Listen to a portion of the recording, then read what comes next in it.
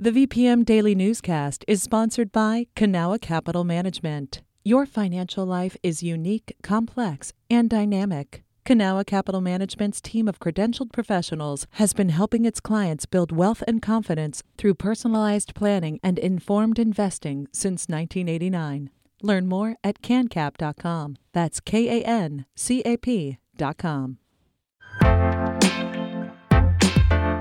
You're listening to the VPM Daily Newscast, the recap of today's top stories in Central Virginia.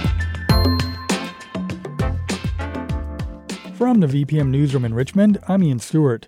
The state medical examiner yesterday ruled Irvo Otieno's death a homicide. The 28-year-old died on March 6th while being admitted to a state psychiatric hospital. Whitney Evans with VPM News reports. The medical examiner confirmed Otieno died by, quote, positional and mechanical asphyxia with restraints.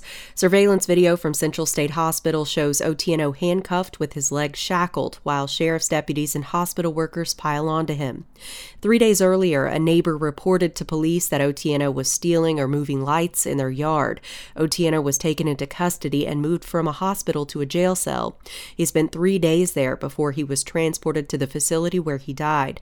10 people have been indicted on second-degree murder charges in Otieno's death, including 7 sheriff's deputies and 3 state hospital employees. All have been released on bond and have hearings scheduled later this month and in May.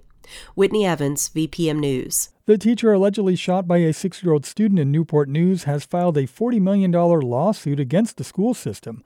Ryan Murphy with partner station WHRO News has more. Abby Zwerner argues school administrators were negligent in failing to stop the shooting.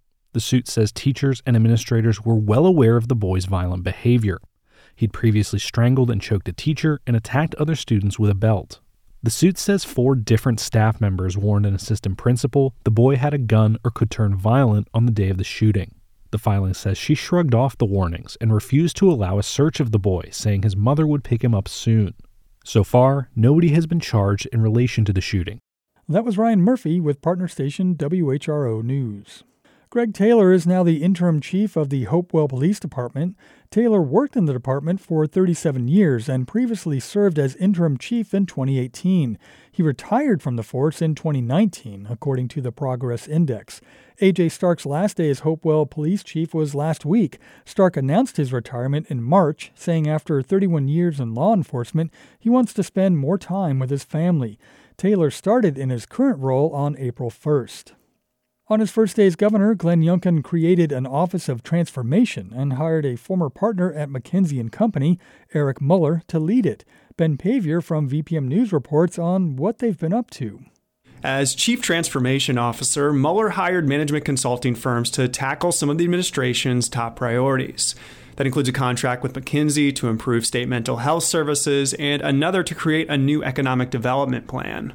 Democratic Senator George Barker is skeptical the companies understand the nuances of Virginia government. I think we need to make sure that we're doing that as much as we can from an internal perspective, rather than just relying on somebody from the outside who doesn't really have a lot of perspective. Youngkin's office declined to make Mueller available for an interview. But in a letter to lawmakers last week, Mueller said the office has helped reduce wait times at the DMV to 10 minutes and cleared a backlog in initial unemployment claims. Youngkin's asking lawmakers for a $5 million increase in the office's budget next year. Ben Pavier, VPM News. Liberty University's Board of Trustees appointed retired Major General Donde E. Costin as president of the university. Costin follows Jerry Falwell Jr. in the role, according to WDBJ. Falwell resigned from the position 3 years ago after being involved in a series of scandals. Costin previously was president of Charleston Southern University in South Carolina.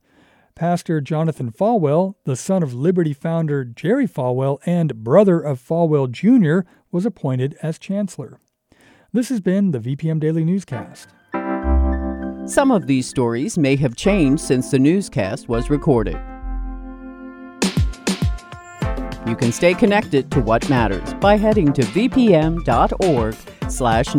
or follow us on Facebook, Twitter, and Instagram at MyVPM.